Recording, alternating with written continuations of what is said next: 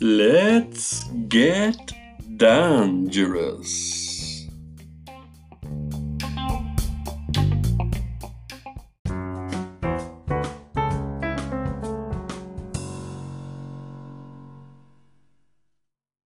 Good evening. Welcome to Let's Get Dangerous. Oh no, I don't know if that works at all. I was trying a new intro, the Stephen Fry on QI. He always kind of do the music obviously plays, and then he goes good evening. Can't do it as good as he does. But this is a podcast, so it's not on regular time. It could be good morning, good afternoon, good evening, or good night, as I usually say. But no, it could be any time. It's a podcast. You could be listening to this at any stage. But welcome back. Let's Get Dangerous is back in your life. I feel like I'm saying this every episode now, but I haven't been on for a while. So the last podcast was back in the end of February nearly. It was Mo Dunford, episode 17, a fantastic conversation with Mo Dunford. So listen back if you haven't listened to it yet. But this is episode 18, moving on. I'm trying to get to at least 22 episodes for season 1. And then I can take a break, regroup, come up with a plan, and try to get it out weekly, like I did at the start of the podcast. But just things take a hold of you, life. I have a 1-year-old. I have a busy job, full time, working from home. I don't have much time in the evenings. I have Miles' time, and then I have just less time than you'd think actually, to do something and do a podcast. So I'm just glad I'm getting another episode out. How about that? And I'm glad I'm going to episode 22 soon enough, and then that will be season 1. I can at least cap it at season 1, and then regroup, see what I'll do. And why do you think I'm going to 22 episodes? Because obviously, I'm a big fan of American sitcoms. I'm a big fan of American TV, and often American TV do 22 episodes a season. They used to do 24, and then 22 is the kind of like the Buffy the Vampire Slayer. And so obviously it's my all-time favourite show, as avid listeners to the podcast realise. But so I'm just going to go with that model. And 22, it's a nice even number as well. And then when you if you do go season 1, 22, and then you want to go season 2, 3, 4, and they're all 22 episodes, that means you're not going to do the bumper 100 episode in the end of a season, if you know what I mean. So you're kind of doing it mid-season to do that bumper 100 episode, if you get that far. It's coming up to nearly a year when I started a podcast, which is kind of mad. And there's only maybe 19 episodes, so it's not 18 episodes. I'm even jumping ahead. So it's not been like, in theory there should be 52 weeks of the year, but obviously it's just a trial. It's just a bit of fun I try to do on the side. It's just a bit of fun, and I just want to try, get it better, get more guests on, get more interesting topics on. But then it turns out I end up getting all my friends on, and I just enjoy doing that as well. So you're not in for anything. You're in for something. You're in for a fun conversation, a fun treat, if you like quizzes, if you like movies, if you like talking about TV, then stick with this podcast. Stick with this specifically. Stick with this episode, because I have 2 of my very good friends on again. They've been avid listeners and avid maybe the only listeners, but no, avid listeners and avid guests, I should say, on the podcast. It's Jer Williams and Stephen McCredden. So they've both been on the podcast before. We go back today. I said I was going to only do a short segment with them about, had a little quiz done up with them, movie quiz, just going to test their knowledge. And then it turned out it was a lot longer. The quiz went a lot longer. And then we went into our Dan's Top 10 with friends. So I just said I'll keep the whole episode with them. So, and they've been, people have wrote in and texted and said they enjoyed them. So, And obviously I enjoy their company. That's why I talk for them for a good hour and a half coming up. So yeah, that's pretty much the intro for this week's episode. Nothing much else is going on. Obviously everywhere lockdown, and Ireland still has to pick up the vaccine game. I originally said when I started the podcast, it'd be kind of like a diary, so I could listen back and go, I know what's going on in my life at the time. So what is going on is not much. Over a year in Virgin Media Television. Can't thank the business enough. It's a fantastic job. It's kind of it's a bit weird. It's a bit surreal that sometimes all these films are starting up again, and TV shows, and what I used to either work on or be looking to get a job on. And so particularly where it's out in the public knowledge now, ITV and Virgin Media Television are co-commissioned a TV show called Redemption. It's a 6-part drama series, and it would have been one of the shows I probably would have wanted to work on, and be an extras coordinator or an assistant director on it. And now it's kind of actually working with the executive producers of the show within the Virgin Media Television, getting progress reports, all that type of stuff. So it's actually, it's mad to see, see it from the other side, if you will, get the call sheets, see what's going on. But I'm not going on set. I'm staying at home, working in the office, my home office. But it's great. It's going to be a great series. We won't see it now until next year, early next year. It's in the process of getting filmed, obviously. Can't say too much about it.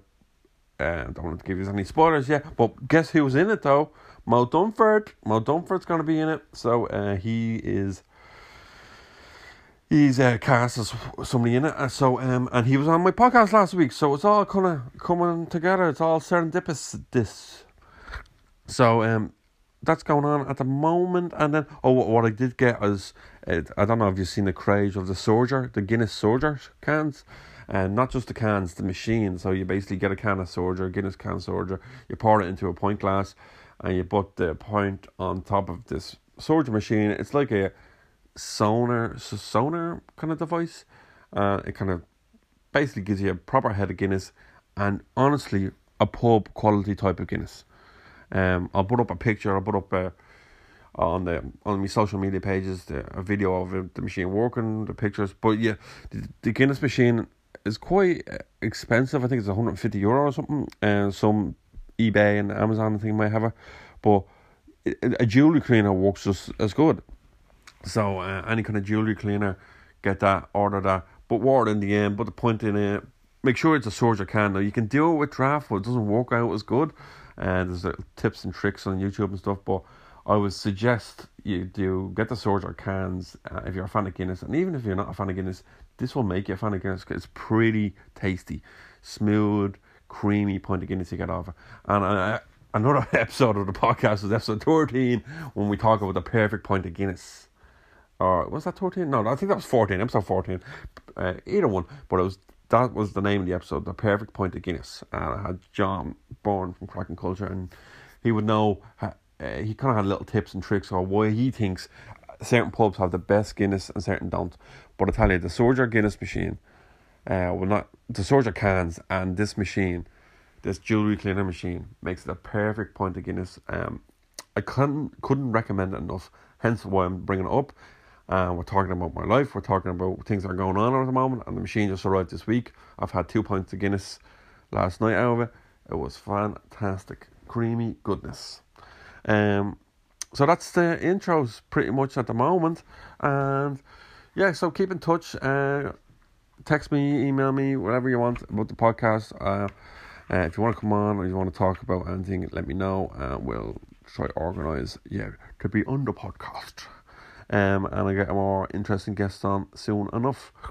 So, without further ado, here's my little movie quiz. Now, the movie quiz I do with Stephen Jer is, I kind of made questions that are quite, interesting. So, like, it would be good to know that knowledge in a way, and it's like a good little kind of anecdote, or good little, what's the word? Look, interesting trivia to know about these films, basically. Also, I forgot to mention that this is the first time ever I recorded the show on over Zoom and then ripped the audio and used the audio file to upload as the podcast. So it'd be interesting to see what people think. I'd love some feedback.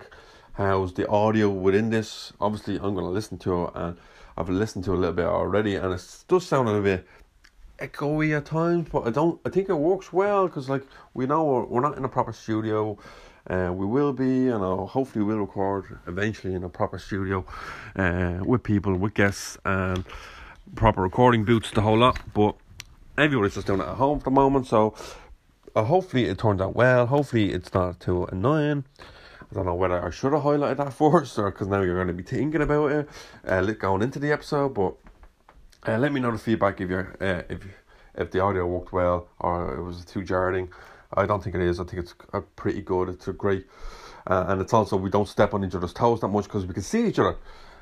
It's over the Zoom call, so we're not stepping on each other's conversations. Obviously, it's harder when you're doing an audio and you can't see each other. I'll step over talking and people step over me talking. Anyway, I won't ramble on too much about that, but I just wanted to highlight that before you listen to it, and I'd love to get your feedback afterwards. So yeah, here we go. Here's the movie quiz with Dan and Steve. What, Dan and Steve? My God. I could have edited that out, but I'm not going to edit it out. Here's the movie quiz with Jer and Steve.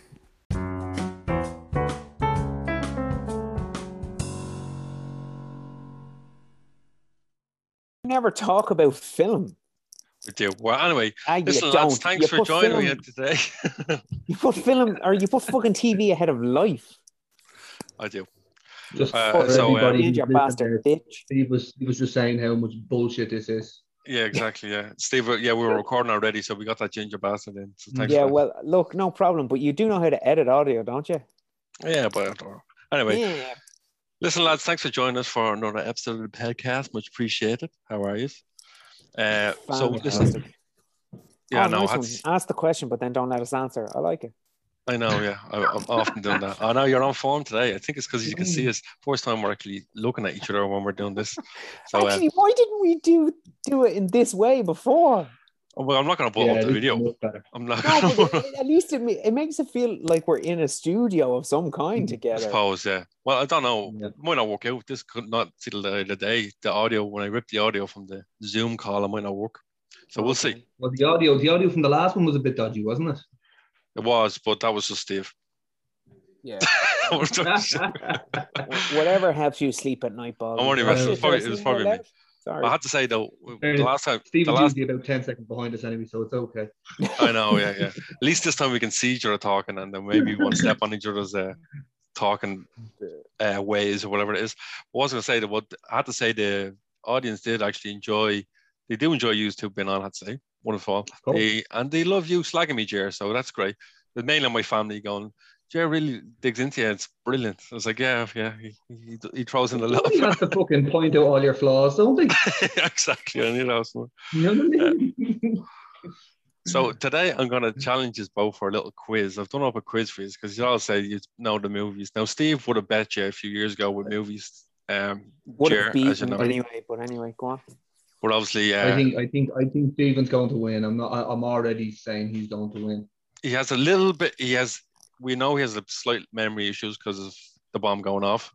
But so it's doubly worse if I lose, then is it? Yeah. Thanks. Makes me feel better. Well, so we'll see. But also the questions are kind of like fun facts about the films. So at least we'll all learn a bit. So how we'll go is we'll go whoever. I'm going to see who goes first, basically, from a question I'm going to ask you now in a second. But then, let's say it's Jer goes first, then it goes to Steve, and so on and so on. Now, when Jer doesn't know it, Steve can guess it. So there's lots of points up for grabs. Sorry, hang on. Can I just pause? Is this a competition between Jer and I? Yeah, of course. I wasn't informed that I'd be in a battle against Jer. This is unfair. Battle. It's a friendly. It's a Yeah, friendly. I don't want to lose the bromance. All right, I just virtual shake hand there. Yeah, used to. It's a friendly, aggressive competition. Okay. Used to on the WhatsApp group was just ridiculous. Like it's like he's gang up on me, the baldy. That's what I feel.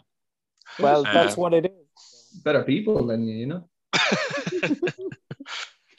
So And then after the quiz, we're going to do a little bit look back at the decade, because we, as the folks know, we have a little WhatsApp group, so we often talk about films and stuff. And Jer brought up a good question, like, "Well, what's your favorite show of the decade?" And we're like, "Oh," and then we kind of have a Before little. you get going, would you like to remind everybody of the name of the WhatsApp group, just so that they all remember it? Yes, it's called Two Mains and an Egg. Guess which one the egg is. I think Question everybody number one to the listeners: which one is egg? egg. I just keep laughing at the egg now. There's a scene in It's Always Sunny in Philadelphia that Frank is just constantly going egg, and I just laugh. I'm like, all right, so we'll do the quiz first, and then we can have a bit of banter in between, obviously. So there's no pressure. It's a light-hearted bit of fun.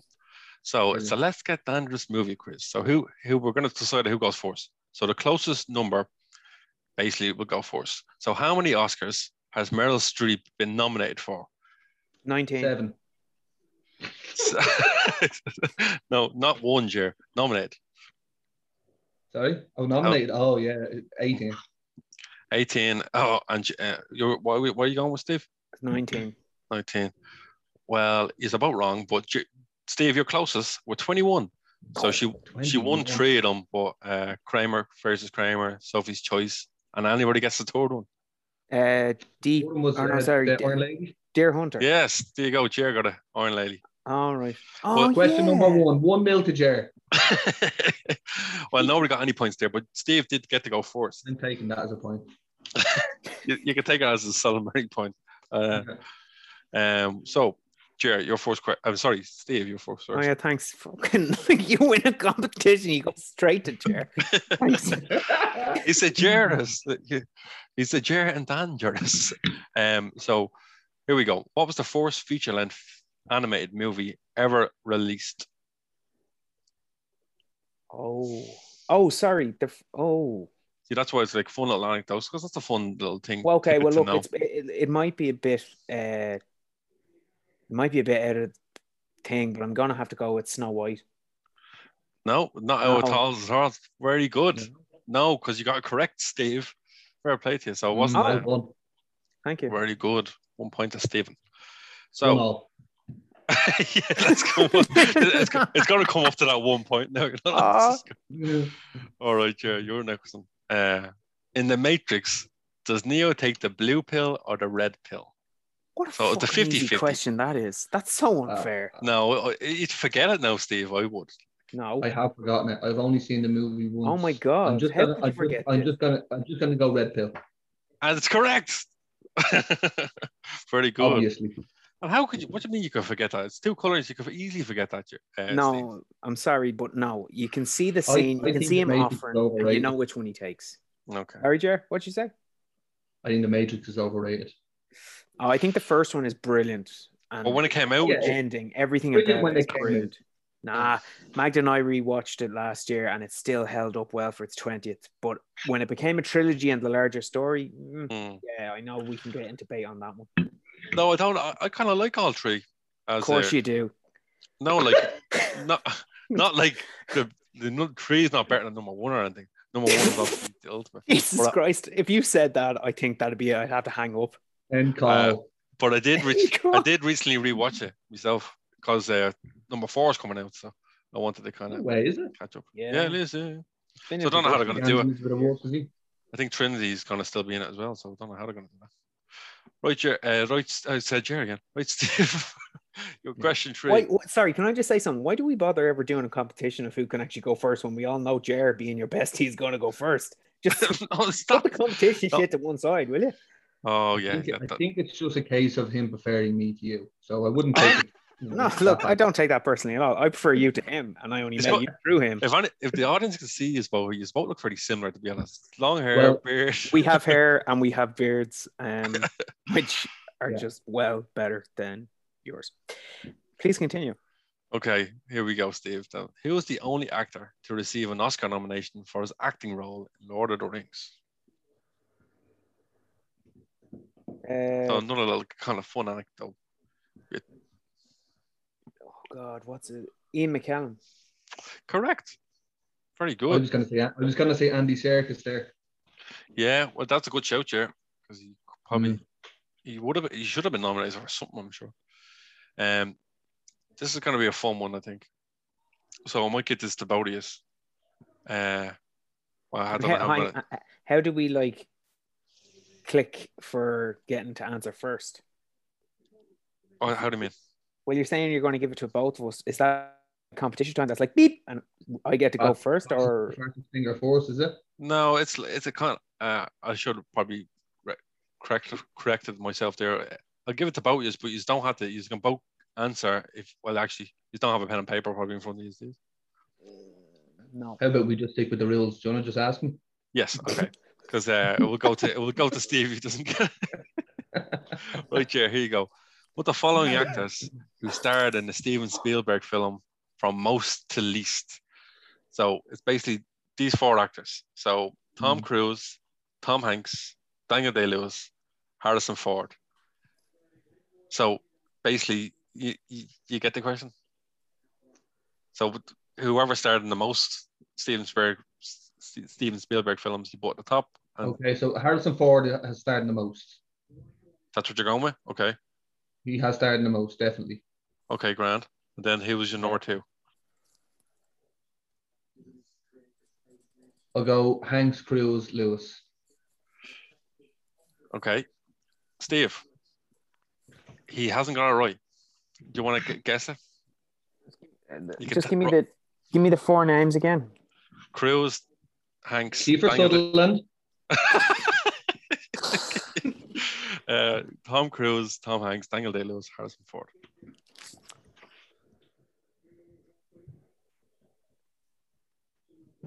Okay, so number 1 is Harrison Ford. Okay. Number 2 is Tom Cruise. 3 is Hanks, and final is Danny Day.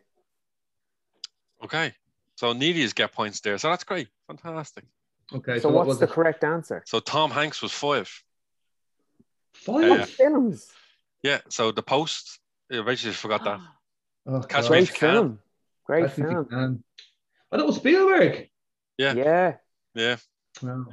That's a great movie. And then Harrison has 4, so he was pretty close. Tom Cruise has. Spielberg did The Terminal as well, did he? Exactly. Yeah. Yeah. And then Tom Cruise has 2. Can you name the Tom Cruise ones? War in the World. Yeah. And Minority Report. Yeah. Brilliant. And Daniel Day-Lewis was only the 1. Anybody know that one? I actually don't know what I thought he was a red herring. I thought. Same. I didn't think he. I forget it. It's not in front of me, but he's definitely in one. He played E.T., didn't he? Yeah, he did. You're right. So no points there. That's good. Well, not good. Bad for you, but. So back to Steve. Steve, question 5. What is the highest grossing R-rated movie of all time?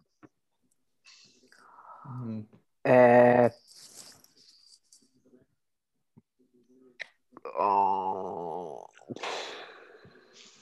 have to push it because we don't want awkward silence on the podcast. Oh my God. Well, R-rated. Okay, I'm going to do a countdown now. 10, 9, 8, 7, 6, 6, 6, 5, 4, 4, 4, 3, 2, 2. I can't. Oh, he's passing the chair. Chair, do you want to take a guess? Fiddle at him. Go on. It's yours, chair. I can't think. R-rated. You should have been thinking there. I was too busy doing the countdown music. Okay, R-rated. Highest grossing. God, Django Unchained. No. It's not a bad guess, I suppose, actually. It's actually a recent film. Joker. Joker. Yeah. Whatever. I think it was Hangover. It was the Hangover before that. Be recent. Yeah, it was pretty recent as well. So Joker was 2019 or something. Fair enough. So it's still 2-1. Well, yeah, but because I guessed, I got closer to the answer. Yes, you did. Since you actually took a guess, well, Steve didn't say anything. No, because Joker didn't come to my mind at all. No, I was This is thinking your one, Jer. Dead. Jennifer Lawrence won a Best Actress Academy Award for a 2012 romantic comedy drama. Name that comedy drama. Oh, that's hold on, I know it. Can I answer? 5. No, you can't answer. Oh, way. 4. Not until 3. Jer gets his timeline. Tell him to shut up. 1. I forgot I can mute Hold people. on. I just mute Steve. I know this movie, right? I- Bradley Cooper's in it. Robert De Niro's his dad. I just mute Steve, so you have a bit of time now. He's gonna go mad. He's gonna come back so aggressive. I actually can't believe I can't think of the name of this. You are a prick. Can you hear that? I can't believe I can't think of the name of this. I have the answer. Silverline's Playbook. Oh, you got it. Oh, Very good. I don't know where it came from, Jer, but you got it in the end. Poor good man. So it's 2-2. I like it. It's back on an even level playing field. So Steve has a nice little easy one here, though, I think. What is the highest grossing foreign language film at the US box office? It's got to be the last biggest one, hasn't it? Foreign language film at the US box office. Oh, geez, I don't know, man. Well, no, I don't think it is Parasite. I think foreign language. Is it? Thought you were on mute again there for a second. Is it? Steve, you usually like quizzes. You seem stressed. Yeah. Is it? Yeah, because my memory does not get the name, and I can see the whole film on my face. Well, you can remember the red and blue pill, couldn't you? Mm-hmm. Yeah. Well, is it Crouching Tiger, Hidden Dragon?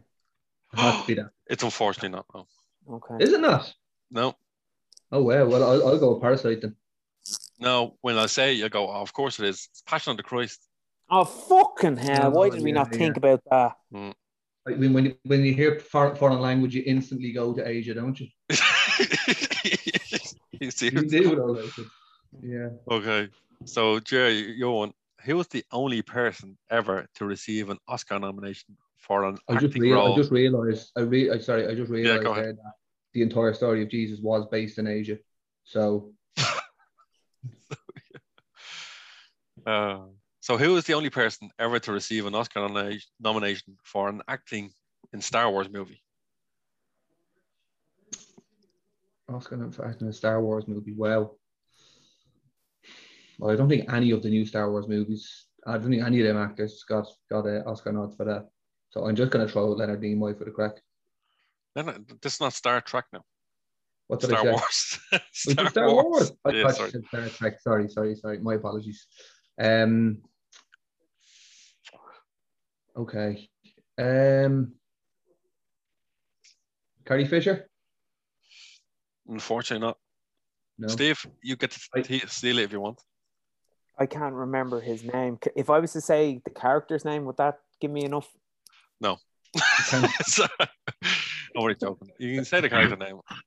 Still won't be right though. No, it could be wrong. Oh my god, hang on, just give me what's his name? If I actually might just spot up this video clip because you can see Steve just it's quite the amusement. Can I check my phone for his name? I'll even That's cheating, obviously. No, but look, you can see what I'm seeing. Like seriously, tell us the character first. I can't remember the character's name. All right, Steve, you don't get it. It's Alec Guinness.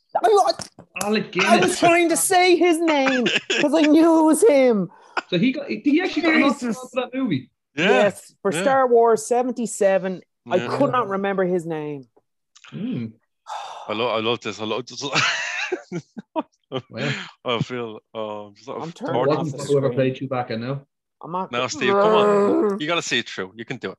I'm after hitting my head so hard. I know. I could hear. If anybody could hear that banging, that was Steve slapping himself in the head. But honestly, hold on. Just a quick question. Yeah. Ewan McGregor plays the younger version of this character. What is the character's name? Obi-Wan Kenobi. Fuck it. I could not remember. I had just had Ken in my mind, and I was like, come on, it's more than this. I couldn't get it out. Unfortunately. Yeah. I'll come back. Yeah, you're correct. You got it wrong. Yeah. All right. So, Jer, your one, you'll enjoy this one. Name the 3 Jim Carrey blockbusters that were all released in the year 1994.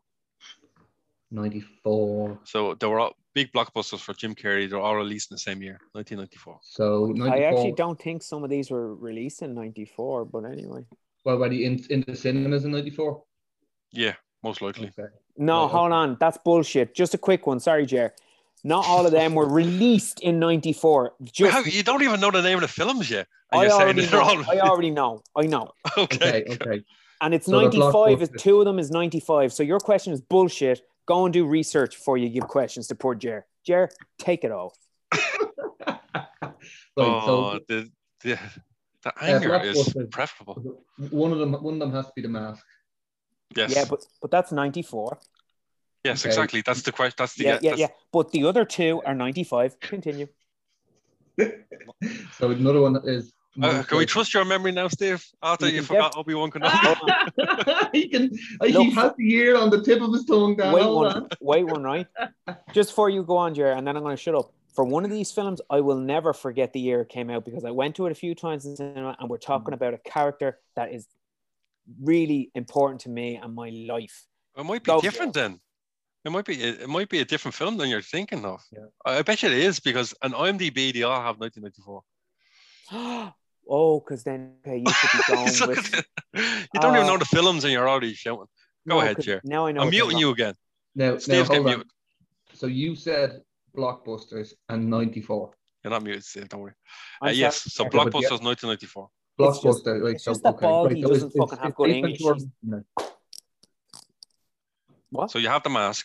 Do you want to Ace place a Ventura? guess for Ace Ventura? Yes, is number 2. Very good. Okay. So one more. So and then that's. I couldn't believe they all came out in 94, to be honest. You had okay. some year. So Go on, you can do it. I want to say one, but I'm kind of thinking that's either a bit later. I'm just gonna throw out Cable Guy. That's not. No, unfortunately not. No. But I'm going to give you 2 points for that. So Steve, you can get a point if you name the third film. Well, you're either doing one of two, so I'm gonna say two films: Dumb and Dumber or Batman Dumb and Dumber. Forever. No, it's Dumb and Dumber. Yeah, Dumb and because Dumber, Batman yeah. Forever was the one I was talking about from 95. Because no offense, I would not consider Blockbuster a statement to give what you were doing there. Blockbuster to me is Batman Dumb and Dumber was a Forever. blockbuster. No, it's Ace not a Ventura. blockbuster. It's a comedy. Okay, but I don't know why you're so aggressive and angry. Like the Just listeners, get your shit together, man. the listeners enjoyed you, and now they're gonna hate you. Remember the first time he was on? Everybody was like, I know he's such a nice guy. He's Guys, like I'm so sorry, good. okay? You're showing the real. cool, and he's As in- so calm and considerate. Yeah, Listen- exactly. to all listeners, okay, I apologize. To Jer, I apologize. To Dan, I say, go, and you know what yourself. Okay, I easily know how to wind them up, so that's why he's getting a bit frustrated. Yeah, and you Uh, really love doing it, even though I have real mental. Next question: which Star Wars movie came out in '92? Right, question 10 for back to you, Steve. What is the only X-rated film to win the Best Picture at the Oscars? That is from 1968 or 9. I didn't say a year, but No, I know, but the title begins with M. It's a good start. That's about 1/10 of a point. yeah, that's a great start. Midnight Cowboy. Correct. Good man. Yeah, bitches. I'm a filmmaker. Did you make any films recently? Have you? No, but go get a brain tumor. Let's see how productive you are going to be. Dick. Excuse me, I'm content coordinator of Virgin Media Television. Yeah, well, get a brain tumor and you won't be. Continue. Jesus, Steve. Well, Steve, then don't stop using say the C card, will you, for fuck's sake? He uses the brain tumor card every time. I can't. Yeah, I can't. but all you do is like, Tumor, but this is you all the time, Dan. Yeah. No, have you done anything recently? Yeah. Have you done? It's like, Have I no, said that? I've never said that to you. I'm I've a always very supportive of you. genuine excuse. I'm You always don't hear quite Dan supportive. using his disability of being ginger as an excuse. Exactly. Yeah, Thank you, he's Jim. made the most of his gingerness. Yeah. I just don't get it. I don't get the aggressiveness because, like, I support I'm you sorry. very much. Yeah. I'm tired. And Steve. I'm just going to drink. I'm going to have a little drink here. It's a Yeah. nice little calm tea. I love you guys. Oh my God, we're going to go through all the emotions now. Right, Jerry, you're up. Yeah. So only 3 movies in history have won 5 big won the big five at the Oscars. So best picture, best director, best screenplay, best actor, best actress. I know one of them. I think Stephen knows all of these. Yeah, he probably would already. Go, Jerry. I believe in you. I love you. So there is 3 of them. So there's 3 points up for grabs. Okay. Best what? Say it again. Best picture. Best picture, best director, best screenplay, best actor, best actor, and best actress in a leading role. So they're the big 5 at the Oscars. Okay. Godfather? Nope. No, unfortunately not. Should have. One of them I've actually never heard of. Yeah, I bet you it's the one that I initially will think of. Okay. Let me think. Are 2 of them really obvious, and I'm just having a fucking proper. No, they are pretty tough. I feel like I should know it though. Yeah, they're not massively obvious. Like they're not like the Titanics, like the big winners of 9 and stuff. They're actually okay. I'm only thinking of one. I'm finding it I hard to think of. I could give you the actor. I'll throw out. Go on, give me the actor then. No. Okay, go stay what you're going to throw first. Okay, I'll just going to throw Gladiator out there. Not a bad show. It definitely won a few, but that didn't get the big 5. Jer, one piece of advice is think about both lead actor and lead female actor. Oh, sorry, I didn't hear the female actor. Okay. No, sorry, that's I don't mean that in any sexist way, but you're talking about supporting and you're talking about lead. So I know that definitely helps me with one of these, and it's the only one that. So best picture, screenplay, director, lead actor, and lead actress. Yeah. Okay. Yeah. That's it. That's the big 5. I don't know. I'll pass it on. Okay. I'll give the actor. I'll give you one. I'll give the Steve first. Then I'll give you. Thanks. Well, Kramer versus Kramer is incorrect. What? Hang on. It didn't How win is the that big incorrect? 5. It won best picture. That incorrect. Don't argue with me, Steve. No, but can you just go and check that for me right now? Because that one. No, I know. It didn't win best screenplay. Oh. And hold on a second. I bet fucking Lawyer didn't win it either. Then fuck you. Oh. All right. I'll give the actor then for both is the guess. Give me one. Jack Nicholson. Well, is that as good as it gets then? No. I don't one flew over the cuckoo's nest. Steve got fucking course it was. Yeah. So I'll give you 1 point for that, Steve. Yeah, well done. Thank you. Jared, there's another one. I'll give you. Well, Jared or Steve, I guess. I'll give you the actor.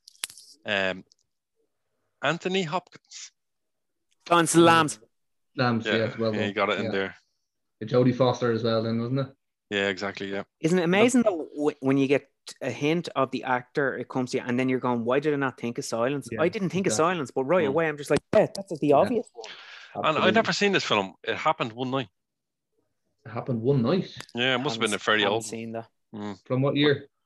I actually didn't write the year beside it. Sorry, but it won the big 5 anyway. I'm raging about Kramer. Yeah, you were so confident. If the viewers could see Steve's anguish when he didn't. Well, sorry, but if any viewers, although it'd be hard to do that if it's a podcast that doesn't have the video, go and watch Kramer versus Kramer if you have not seen it. It's one of the most sincerely beautiful films ever made. Everyone's performance is brilliant in it. Man tears are shedded.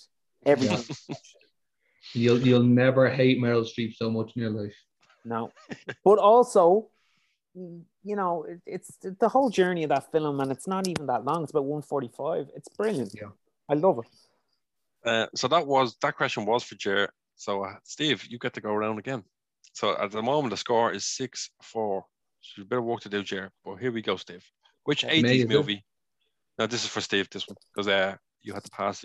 Jer, your hair looks really good in profile. Sorry, Phil. Do you know what, man? I swear to God, I think in the last 2 weeks, it's after growing about. Yeah, I don't remember seeing it that long at the last chat. I had it up in a ponytail for about 3 weeks, and I took it down. It's like, where the fuck did that come from? Something Dan should know about. Oh, okay. Which 80s movie was the highest? That last time, Yeah, I am. I'm crying a little inside though, to be honest. Which 80s movie was the highest grossing film of the decade? E.T. Correct, Steve. Very good. Thank you. You're into a groove now. Yeah, you're The flying movie now, buff, the movie buff is coming out of you. Yeah. Right. Next one. This one's for Jared, obviously, and it goes by child star Macaulay Culkin was paid $1 million for the first and the first child star to ever earn that much for what film? Well, it has to be after Home Alone. Mm-hmm. So I think I have an idea. I'm guessing it's probably Richie Rich. It's not, unfortunately. No. Oh, that's what I would have said as well. Yeah. You would okay, have thought well so because the clue was like in the name. Maybe Richie Rich 1 million. Well, I think that was probably because it was. I was thinking that because he had a string of successes before that. So I was thinking maybe that was the point where he got the $1 million, but obviously not. Yeah, I didn't think you would have got this for this one, to be honest. I thought it was a bit more of an indie flick, but maybe I was wrong. Okay, is it Oh God, is it? So when you say child actor, it doesn't necessarily mean he's little cute Macaulay Culkin in fucking Home Alone. No, he's pretty young, yeah. I think it's one of two, and I just, honest to Christ, can't think of the name of the one that I want to say. Oh,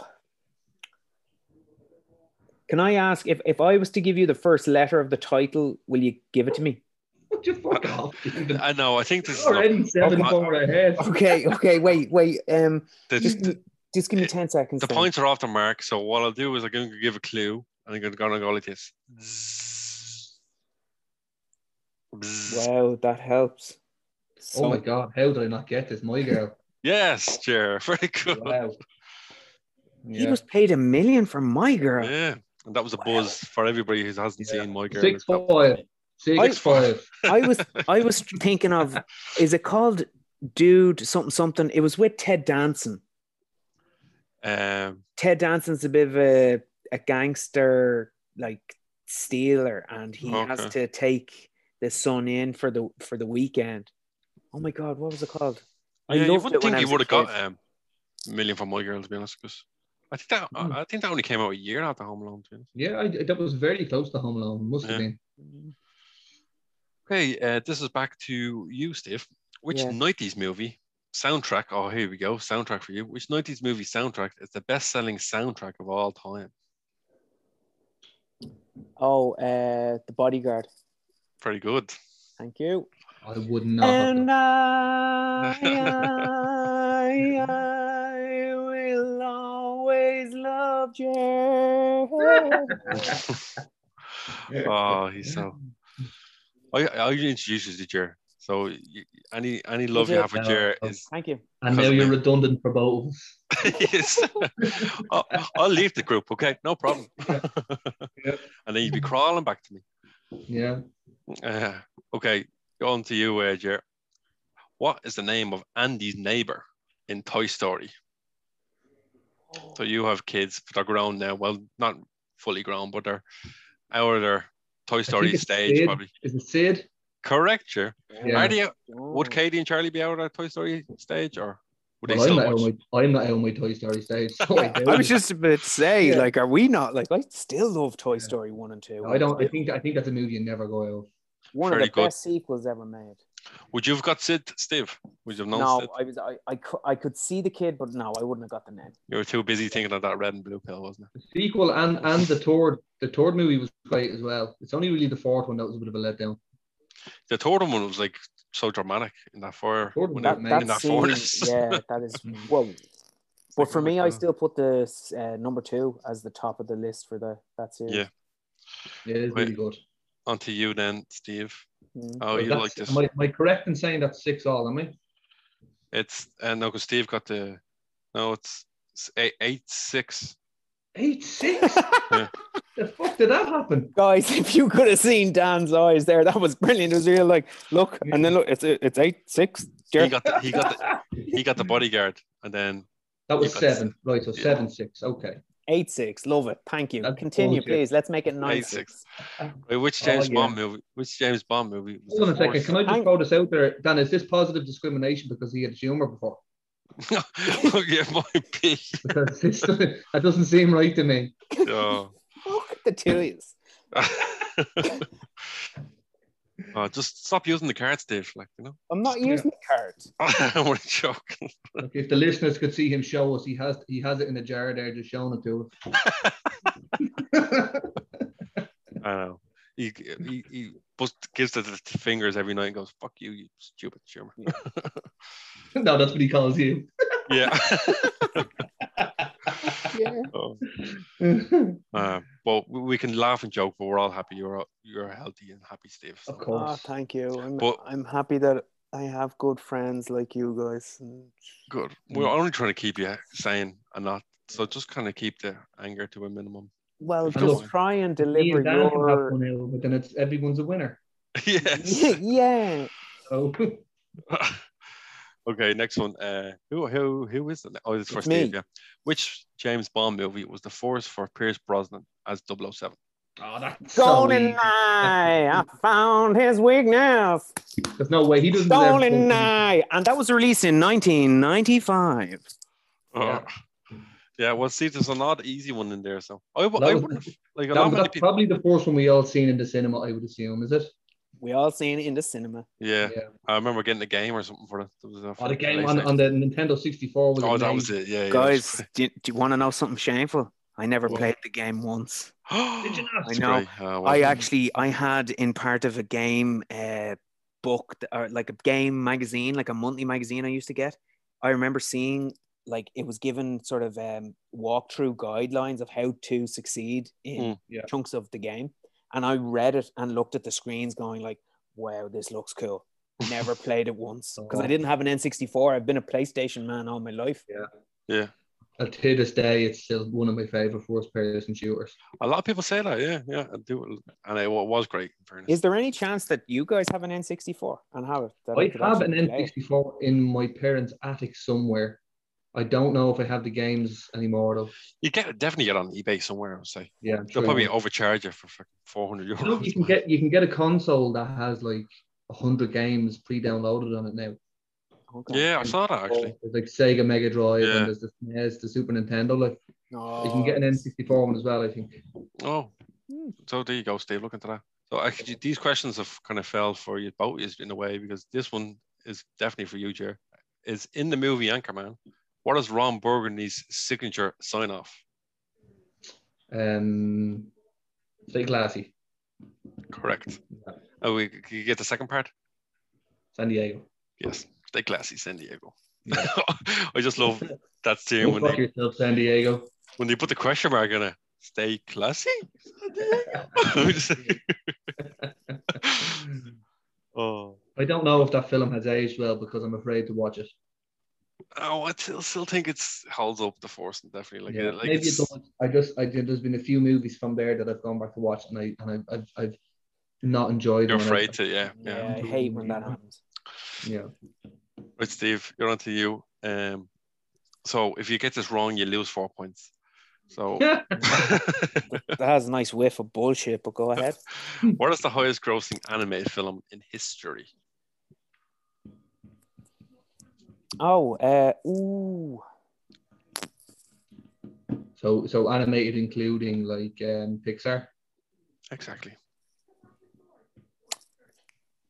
Oh, I just realized I nodded my head, but I did say exactly, but I whispered it. So I said yes, including Pixar. oh my God. It's between two of them, and I'm not sure which one to go for.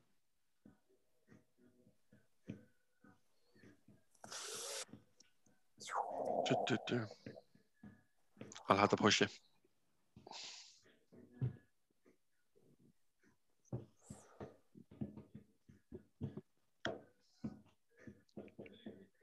Toy Story 3. No, unfortunately. Damn it. Jerry, I'm gonna go with Frozen. very good. You got it. Yeah. I couldn't Yeah. remember. All I could see was the F for Frozen, and I was saying in my head Yeah. forgotten, and I was like, that ain't a kid's movie. And then I was thinking, is Katie it was this or at the Toy perfect Story? age. Katie really rode the wave of that. So, Yeah. So you can still come back here, shockingly, Jerry, because if you get that's 9-8, is it? no, 9-7. it's 9-7. But That's fucking unbelievable. well, if we include your first one, yeah, at the very start, 9-7. that controversial one. But this is your question, though, Jerry. So, Right. how many separate stories appeared in the British Christmas romantic comedy Love Story? Before you say that, now hold on a second. What was I behind? I was what 8-6 behind her. Yes, you were. In fairness, yeah. So I've had 2 right since then. Stephen's had 1 right and 1 wrong. Now going by my maths, that's 9-8. You got froze. Oh yeah, you're right actually. Yep, I forgot to stay classy. I forgot to give you a mark for that. Apologies. So what's the score right now? It is 9-8, and this is Chair's question. Who's ahead? Me. You. Right. So Steve, but this is Chair's question. So if he gets All this right, right, Chair, it's so 9-9. then we're It's equal. 9-9 Right. going into the last question. Great. How many separate stories appeared in the British Christmas romantic comedy Love Actually? Ooh! Have you ever That seen the is film? Literally. The hardest question you could ever got. I have avoided that movie since it's come out. So, Oh really? I'm forced to watch it. Nadine loves it. Right. So let me think. So how many different stories? Yeah. Can we have a kind of... I'll go by actors and actresses and see if I can get it right. So Alan Rickman has a story. Yes. Mm-hmm. Then you've got I don't know the guy's name. He was in The Walking Dead. And Andrew Lincoln. Andrew Lincoln. Yeah. Then we've got Martin Freeman. Yeah. That's 3 so far. Just a question. Who is the Andrew Lincoln fella? He's the one that holds the sign outside. Yeah. Okay. I don't think you can go through them all. Just say a number, Jer. 8. No. Steve? No. Say a number. Okay. No, wait. Wait, just give me a bit of time. Hang on. I've got him. Oh, the listeners are here. Any kind of weird background noise there? I'm actually vaping at the moment. I'm off the cigarettes. The both of them they're very proud of me for being off the cigarettes. I'm actually going to go with 10. Although I think it should be 9, but I'm going to go 10. Well, I don't know where you came up with that because you got it correct. 10 is correct. Boom! And the word actually is actually said 23 times in the film. And ironically, I watched that film once and I was like, this is not for me. And Magda forced me to watch it one Christmas. I was like, oh my God, what did I miss? I love it. It is now it's our main Christmas season movie. I love it to bits. Oh, very good. And on our wedding day, we actually had Alan Rickman. Yeah, I wish. No, God Only Knows playing after we became husband and wife. God Only Knows How Much I Love You. I love that song. It's actually the theme tune of Big Love. Have you ever watched that TV show? Great song. Yeah, it is a good song. Okay, Steve.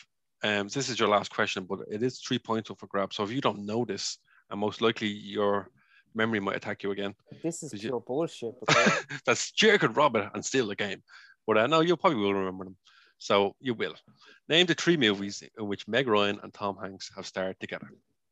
Meg Ryan and Tom Hanks. Okay. When Harry Met Sally. No. So that's over to Jer straight away. What? No, wait. Face of confusion. Harry Met Sally, no, wait, hang on. Crystal, isn't it? Yeah, What? Billy Crystal is in When Harry Met Sally. What the fuck are you doing? Sorry. Oh, the confusion on his face. I'm sorry, Jer. I'm sorry, Steve. So who was it? Tom Hanks and Meg Ryan? Yeah. Jer, come on. I'll help you. They were Sleepless in Seattle, weren't they? Yes, Yeah. that's 1 point. So now it's 9. Now it's 10-9. Oh my God, why did I say that? Oh my God. So Can I say one? Can I say one?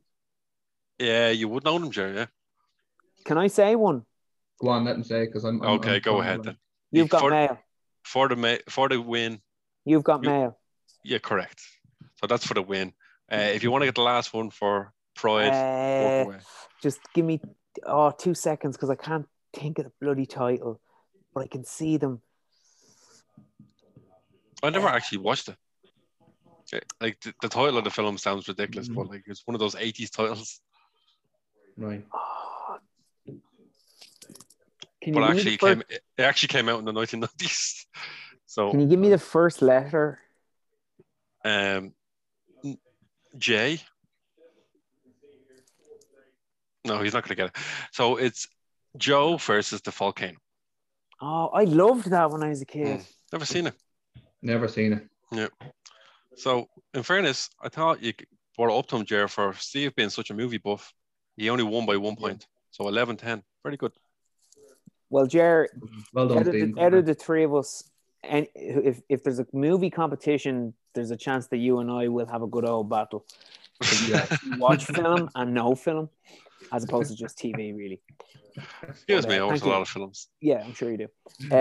And you're going to put Avengers Infinity War in your top 10 of all time. Will we start talking about that yet, or we put that on somewhere else? Oh, we could talk about that, no problem. I think I'd mentioned that in almost a message in the podcast. I think, the Infinity War is an amazing film. It keeps you entertained from start to finish. Top 10 of all time. Top 10 of all time, yeah. It's hard to... What did you give it out of 10? Was it a 9 out of 10? It was a 9 out of 10, yeah. Like, of all the movies out there on the planet, he's giving that a 9 out of 10. No, it's a brilliant movie, and I love it.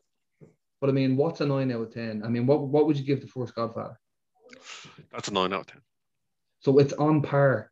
It's on par with Godfather, yeah. It's different strokes for different folks. Sorry, it's definitely... Magda and I literally recently, we finished watching Endgame last night. We split that over 2 and we watched Infinity in one go. Infinity is really good, but Infinity is a beautiful, just bang, let's go. If you've watched all the films and all the stories that have led to it, if you go into that naked eye and you don't know what is going on, you're just going to be sitting there going, okay, these people hate these people and we're fighting and I have no idea what's going on, because it's hard enough to remember the 20 films that have led to it. I know. I do. I think Jerry has mentioned that. I'll probably look at it through rose-colored glasses, and I do in a way. I think you've got your tinted glasses on for this. Yeah, because I rewatched them all leading up to Infinity again. So I mean, come on. I had it all fresh in the mind. I was like, okay, that's brilliant the way you bring it together. But like, it is a great movie, and it's probably, that Iron Man and Guardians of the Galaxy are probably the best 3. So I wouldn't say it's a good movie, but like 9 out of 10 is shocking. Okay, we'll get to the we're gonna have a little segment in between this little conversation, but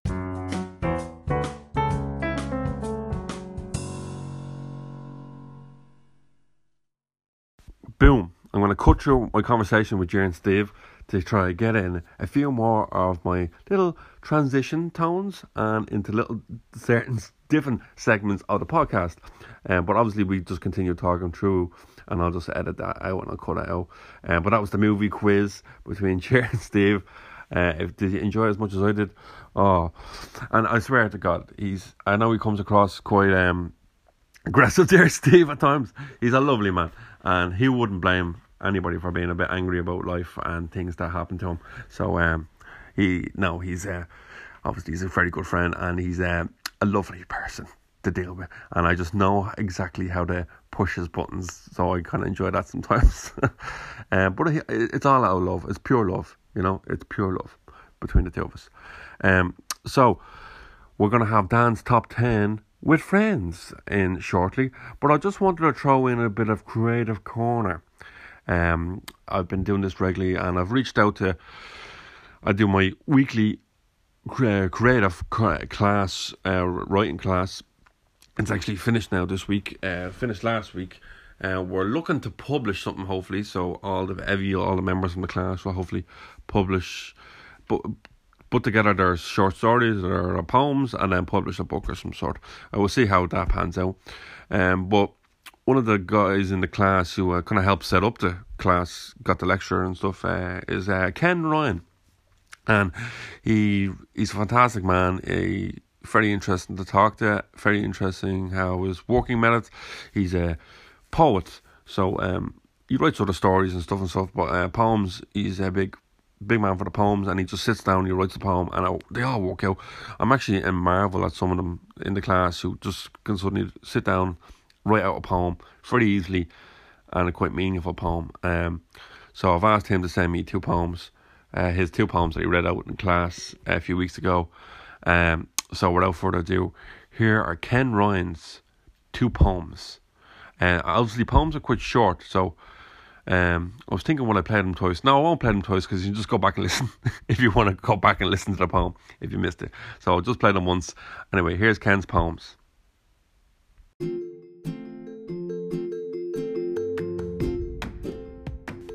Creative Corner with Dan.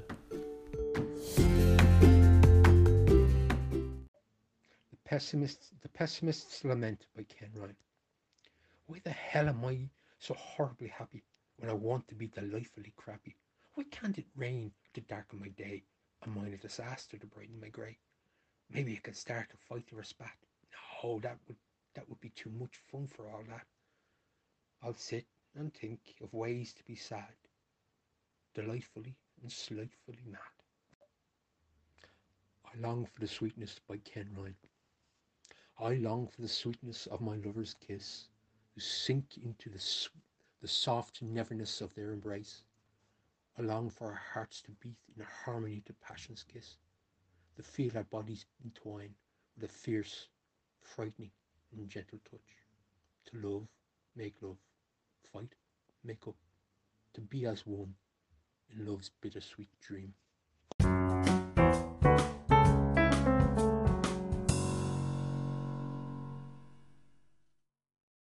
So that was Ken Ryan with 2 very short but interesting poems. I long for the sweetness and the pessimistic lament.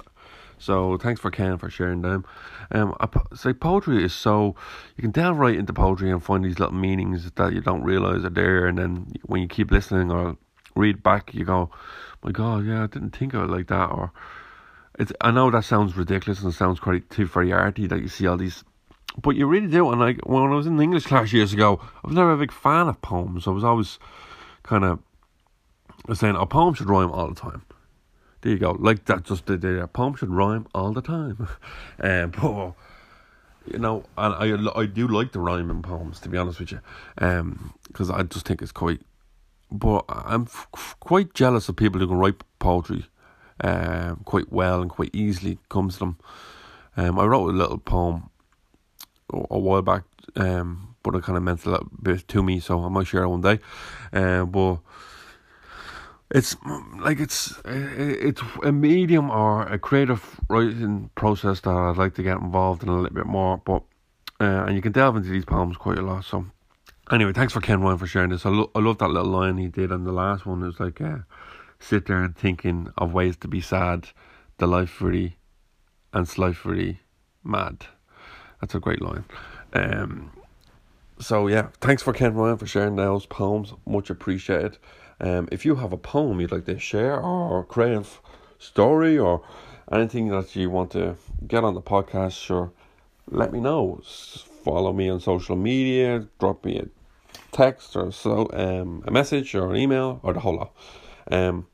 So we're going back to our conversation with Jerry and Steve. So without further ado, we're going to play that little transition ditty into Let's Get Dangerous, Dan's Top 10 with friends. Dan's Top 10 with friends. Here we go. Play that tune, Dan. It's Dan's Top 10 with friends. Now it's time for Dan's Top 10 with friends. So we're going to do our top 10 Top shows. three, isn't it? Yeah, it's top 3, but combined top 10. So we're combining our top 10. Okay. It's 3 each, because we discussed this already. We didn't discuss all of them already. Yeah, thanks. Discuss is a good one. It was more like a random text here. Think of Yeah, this. I already have answers. Yeah. But, Thanks. so what we're going to put in number 1, so none of us can have it, is True Detective. So then you have your three. Hold on a second. Arsehole. That was in me my and list. had a big conversation about that show. See, I knew you both gonna. Yeah, I knew you both gonna have on your list. I'm gonna have it on my list. So let's put it on number one, and we all have three each. That makes it combined. I think we could have been completely ambiguous and put Breaking Bad as number one. Yeah. And because none of us really said it was in our top three, and it's probably true. one of the best shows ever made. So I think we could probably all be happy with that being the leftover. Okay, let's go. No. You have your way now. Okay. Because Steve said he had it and you had it, so we can talk about it. It's number one, True Detective. It's a perfect miniseries, but since you brought it up, Jerry, and you, in fairness, you did choose it for us. So Jerry, you go ahead. You give us the spiel of how good and why this show is so good. So we're I just threw you on the spot. Sorry. Yeah, right under the spot there. So it's specifically about the first one, right? Yeah. So, and even though the second one was quite good, and the third one that was out about 3 or 4 years ago was excellent as well. The first one was just a perfect miniseries. Mm-hmm. Okay, storyline was so engaging, and it was sometimes when you're watching a show and they're splitting between different decades, they make it work to figure things out. Whereas this one, the segue between each decade was perfect. So not that you could figure things out easily, because you still had to, have the big payoff at the end. Yeah. But switching between segues was really, really perfect. And they made you want to switch back to each one every time. Okay? Mm-hmm. Performances are out of this world. Like that Harrelson, is just fantastic in it. Woody Harrelson's amazing as it is, but in this show, he was out of this world. He was really good in it. He was fantastic. And storyline was great. How much the two of them actually hated each other, Woody Harrelson and Matthew McConaughey. How much the characters hated each other in the most recent part of the decade was fantastic. And the characters between themselves were just brilliant. I loved it. It was perfect from start to finishing. Now, Stephen did mention it was slightly rushed in the end to get to the final. Yeah, well, it was 8 in the end, wasn't it? 8 episodes, wasn't it? Yeah, it was 8 episodes, but I think Stephen is correct in the sense I think the second part of that last episode, they went in full throttle to the place where they were actually going to find the people, and we talked about it was a bit rushed. Yeah. I'd say it's like 9.5 out of 10, and the half is taken off because of the ending being rushed.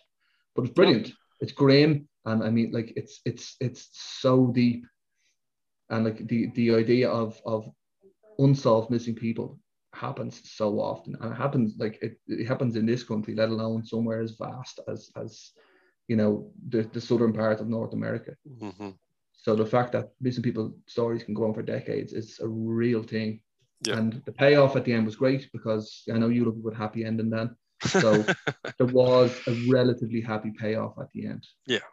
And it was worth it. It really, really, I think we all deserve the payoff at the end at this movie. No, it was a perfect little miniseries. It was great. And obviously we all talked about that scene in episode 4, the opening, not the opening scene, it was the last scene of the episode. A constant, it's 6-minute, no takes. And you see it's been done now everywhere. Like on the show Vikings I worked on, they attempted to do it. A lot of shows are attempting to do it now. That amazing one shot, no take, no cut. And they actually got I think they did it 6 times, and once every time there was a mistake. So even the one that you see, it has a mistake in it. The boom hits off the roof, just going through a door frame or something. You hear like a little bang or something. That's all it is. It's very subtle. It's such a great scene. It just it's amazing. Captures you, and it does not let go. Give me your not Bradley Cooper. Give me your lost his name? Matthew McConaughey. All right. I heard Steve down in the background there. Go ahead, Steve. It's more like all right. all right. Okay, so we start off with True Detective number 1. So we'll go with. We'll start now with our 3. So Steve, since you're talking about True Detective, you can go with. You're after kind of thrown me a bit of a loop. So I'll let you go last then. How about that? Yeah, let yourself and Stephen go there first, so I can just kind of have a think about me too. Just so I'm in the right mindset here. Number 1 is True Detective, and that's it. Yeah, we're born in. After this, okay. Yeah, we're 3 each. See, I don't know which one to go for here. But you know what? If we're going 3 each and we're going personal, even though I'm going to give it to one of you if I don't say it, I'm going to go with Fargo season 1. Yeah, amazing. Fargo season 1. Yep. Yeah, and the reason being, I was like, if I say if I say Breaking Bad, it's going to take you off. I don't know if you guys are going to go Fargo, but Fargo for me, I have to give it. The reason being, like Jer was saying about, content one series, and there are other, there's now 4 seasons. I remember being this was in production. I really love Fargo, the film, and I was like, why are people making a version of this or trying to jump on the back of the Coen Bros? And I'll never forget watching the first one with the actors that were in it. I was like, come on, if Freeman and oh my God, what's the guy from the States in it? And he used to be Bob Thornton, isn't it? Thank you. Yeah. If the two of them are going to be in this, and we're really in this realm of like good talent is going to be on TV and blah blah blah, I was like, okay, I'm going to give it a shot. And I just remember pressing play, and I was hooked. I loved the mood of it, and it had me, and it just never let go for the whatever I think it's 10 episodes, 10 weeks. I just could not wait to get to it again. That's because I don't watch TV usually in release time. It's the opening. It's the opening episode always. When that opening episode gets you hooked so much, like the Martin Freeman and the wife scene. Yeah, like you weren't expecting that. But no, I mean, like he's so belittled, isn't he? And it's amazing. Yeah, it's amazing. And I loved then the kind of when we start to add in side characters like the 2 cops, or not the 2 cops, the 2 gangsters. One of which is a guy that you see an awful lot of, but I can't remember his name. But we kind of grow and we get to know these. So it's just, it kind of goes out, and I suddenly, very quickly, I realized that they're not taking the mickey out of the Coen Brothers. We're just getting it on steroids. It just happens to have Fargo, but we're getting those kind of, southern, cold, free, or central, I think American characters and locations that in winter are just white, snow everywhere, and I really love that. And like you can feel the cold looking at it, but in a kind of joyful, goofy way with serious murder. I also love the lady, I can't remember her name, but she ends basically becoming Frances McDormand in it, in the sense of she's the cop that leads it, but then she ends up later on partnering up with a cop from another area. And okay, let's not go through the whole story. No, but I'm just saying what I loved about it was Fargo for hours, but it also wasn't. It was doing its own thing. I love the fact that the ladies were great and they were kicking ass. But come on now, you can't keep going on like this. You betcha. Now, if you just take that through code, you got extradition problems. But look, I just want to say one thing, right? Okay. And that is, for me, you were saying about, the whole thing we said, Jer, of that last season, the last episode of True Detective. It's a bit more raced because it's so slow and hinting and calm for the whole series. What I loved about Fargo was Fargo went slow and built up, and then I'll never forget this. For me, it was just like this big wow. I never would expect a TV show to do this, but we're driving along with is it Colin Hanks? Is that yeah? Colin Hanks. Yeah, we're driving along with Colin Hanks, and his whole character has gone through a growth of just change. He's driving single shot, and then we sort of blend, and we're bleeding to something else, and then it just goes 1 year later, and then it fades down, and we're still driving. And I was just like, oh my God, I've never seen a TV miniseries or anything just in real time go 1 year later. For me, that was a big shock, and I really grabbed me. I found it so impressive. And then I find shows are doing that actually a lot more now as well. They're all skipping like big year chunks and stuff. Yeah, but definitely for me in the last decade, it's so we used up all your time here, Steve. So that's you don't get to go again now. No problem. No one joke. So not really. We have 2 on the list. I'm going to go because Jer's is compiling his ones, compiling, I should say. So my one is going to be, because I'm not going to shock you here because it has to be on the list. And if you aren't going to say it, I'll say Breaking Bad has to be on the list because it is the it's universally fantastic, isn't it? An amazing TV series from start to finish. And I found the series, I kind of take credit for it because I found it before anybody, honestly. I remember Netflix. well, AMC at the start. Netflix bought it. Did you introduce that to me? You must have. Yeah, I probably would have. I introduced it to a lot of people because I found it randomly. Because it was, as you can see behind me, I collect DVDs and stuff. So actually the audience, the listeners can't see behind me, but that's a lot of DVDs behind me right now. Yeah, most of them are TV guys, but you knew that already. Continue. Well, this is a TV top 10, Stephen. I know. So, thank you, Daniel. Thank you. So I found it. I remember flicking by DVD things, and Breaking Bad came up, and it was cheap or something. And I said, "Oh, Bryan Cranston's in it," and he had his pants down in the cover of the film because that's the opening scene when he's in the green T-shirt. Yeah. He's in his tidy whities, and it said comedy drama kind of thing. And I thought it was going to be a comedy drama. It's like, oh, Malcolm in the Middle, he was hilarious. This is going to be great, And I ordered it, bought it, was amazed by it, and I just kept telling people, "Oh, you got to watch this series." And it was like every season had one episode that was like the shocking episode. I think season 1 it was when he goes into the drug den and he has the crystal meth that he made. And then he just turns and he throws it on the ground. Oh yeah. And then great scene. Just cuts outside and you just see the whole building going.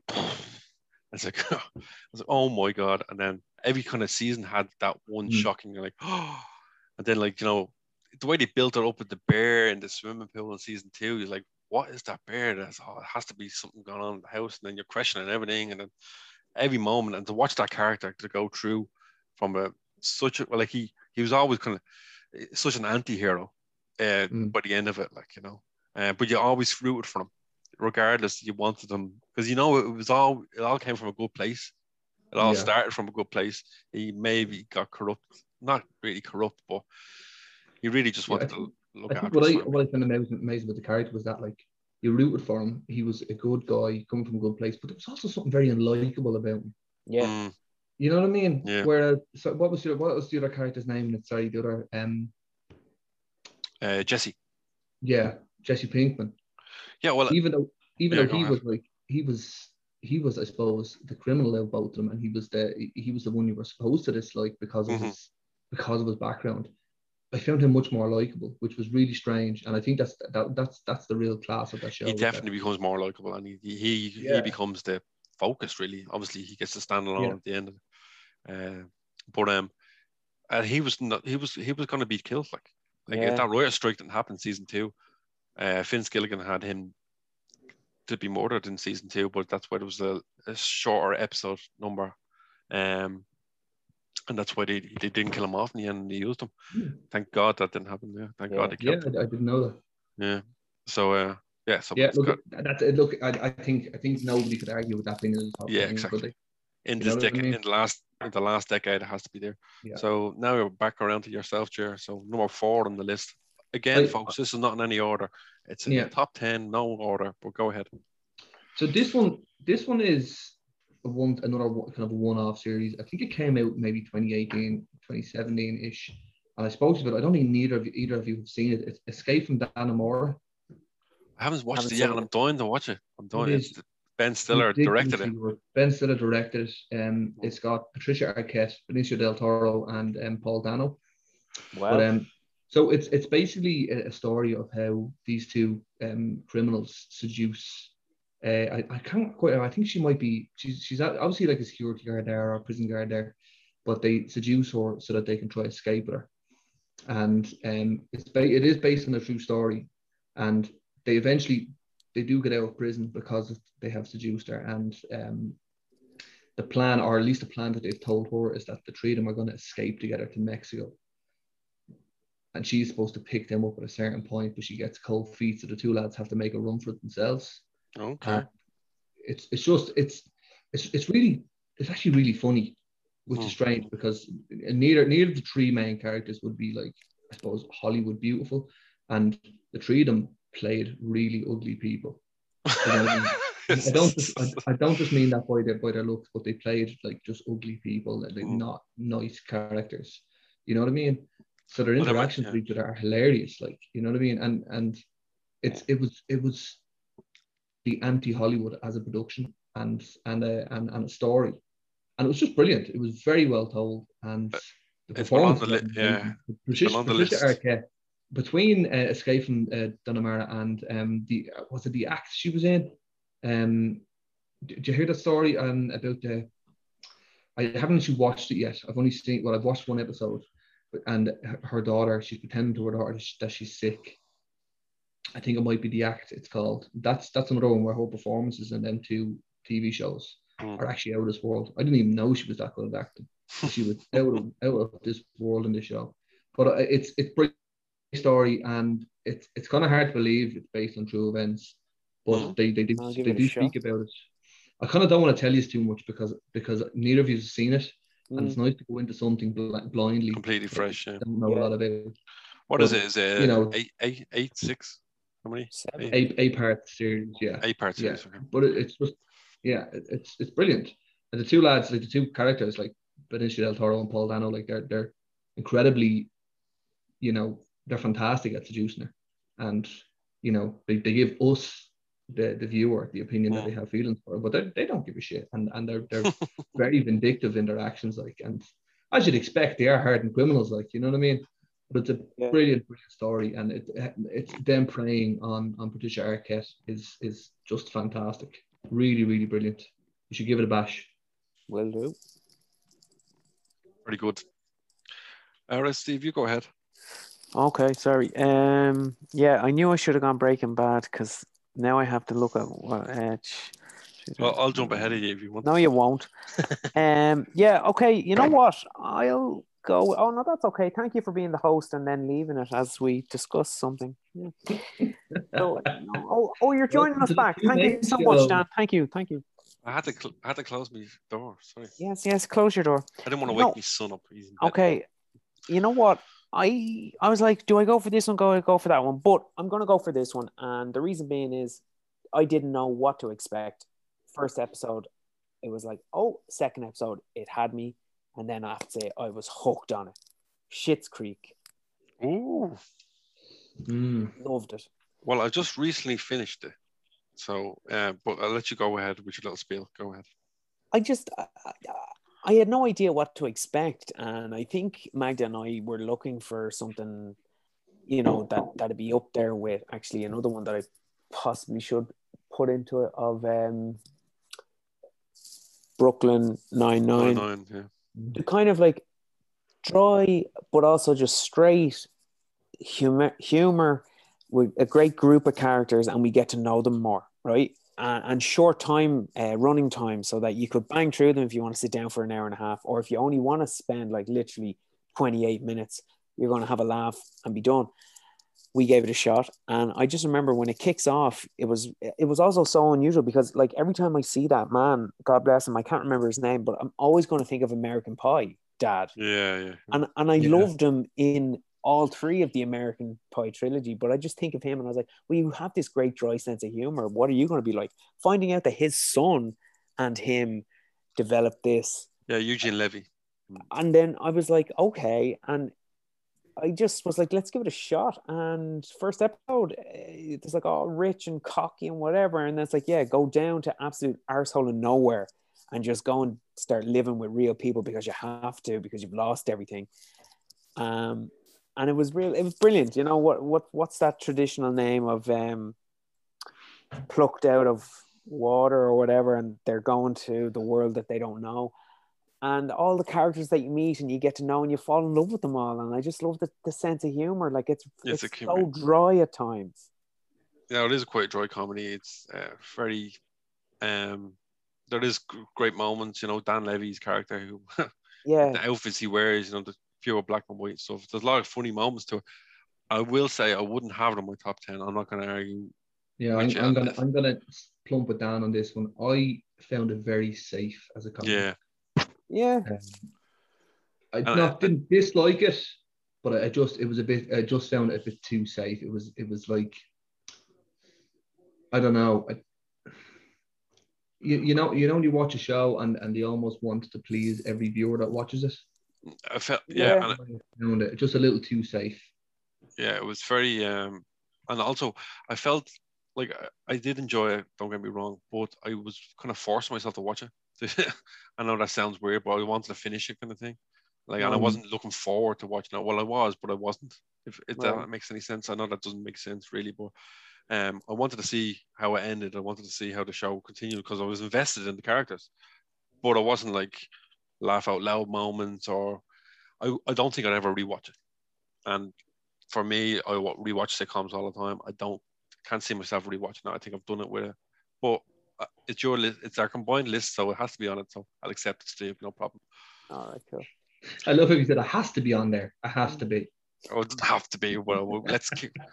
We might debate it afterwards. If there's another one, I think there is a few that deserve to be on it more. To be honest with you, but I'm sure there is, and the next one that I'm gonna put in there, it deserves to be higher. But I just looked. Well, you know, like Jericho has Escape from Dannemora. Neither of us has seen it, so we're accepting that one on the list. So we never at our combined list, we have to be diplomatic here. You know, we're all come together here to make this list.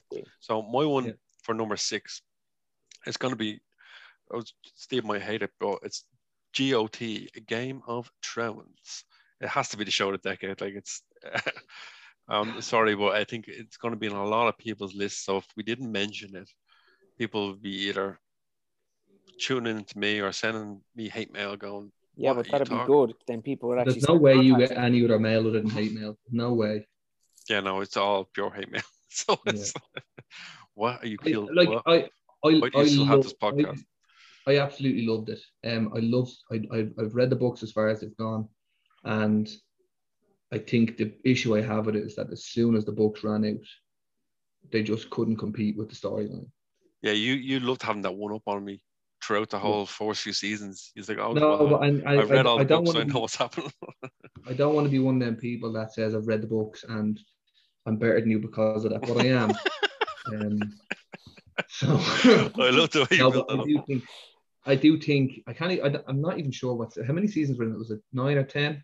There was only 6 seasons. I think it's 7. Sorry. 7. Yeah. 7 is split. I think 7 is split. So it's really 8. Right, 8. Okay, so I think he stopped writing maybe at the 5th book. Has he, or the 6th book? I can't remember what it was, but has he finished the last book? No. He's got 2 books that he has to finish off. Okay. To complete the story. Now, he signed a deal as well to do another HBO show. Yeah. He's never going to finish the books. He'd be dead long before that finished. It's so sad, isn't it, in a way? I don't know if any of you have heard of the Dune novels by Frank Herbert, but he created this amazing world. There's a movie coming out about it next year, actually. Okay. But he wrote 3 amazing books based on these Dune novels, and he died. And I think his sons tried to recreate and finish the story off, and they were just cack. So I fully think that that's what's going to happen with the Song of Ice and Fire series. But having said that, it probably does deserve to be in the top 10. Yeah. Of that decade. Because it was the show talked over the decade. It was shot in Ireland. Now it was competing with Vikings that was shot down south, while Game of Thrones was just fighting up the north. So that's the kind of competitiveness in me, obviously. But I couldn't say. I actually would not. Well, we're not going to say which one was more successful, Dan. Do you know? Yeah, we're not we shouldn't. Listen, Vikings is quite European wide. People love it, Europeans. But obviously Game of Thrones is the global success that it is. You know what's actually brilliant? Speaking of Vikings, did you watch The Last Kingdom? No, I know of it. It's about Ragnar's sons, isn't it, or something? Or is Ragnar? That's really good.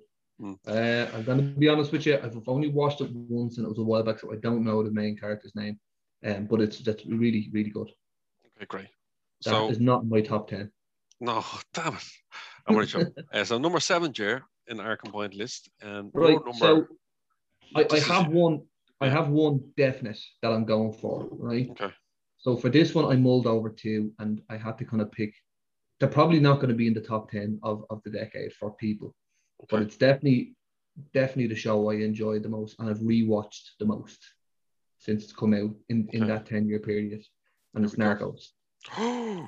Oh yeah. No, I think a lot of people will say Narcos now, in fairness. But maybe they would. I know it's kind of 50-50. A lot of people just haven't watched it because they won't watch anything that has the subtitles are too lazy to read. Yeah. So, I know, in fairness, sometimes I hate subtitles myself, to be honest.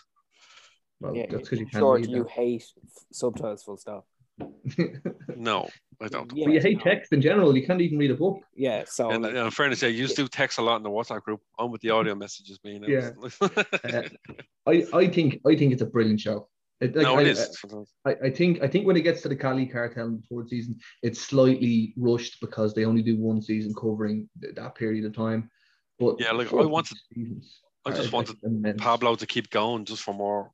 Oh, like I mean, like you want him to never kill Pablo. He's especially the actor. What's his name? Paulo Mora or something like that. Or, yeah, he was great. He's just amazing. And he didn't even speak, because he's from Brazil, so he speaks Portuguese. He didn't even know Spanish. He had to relearn Spanish to do that role, and learn the dialect and learn the particular accent and all that. That's just immense. And I know every actor does that. But I just think when you think of the Latin languages, how I can only imagine how difficult that must be. He was immense. He was. Yeah, and then the entire show was brilliant. I loved it from start to finish, and I've watched it, I think 4 times since it's come out. Have you really? Wow. I haven't done a rewatch now. I've watched the first time. I haven't done a rewatch on it at all. So I just can't get enough of it.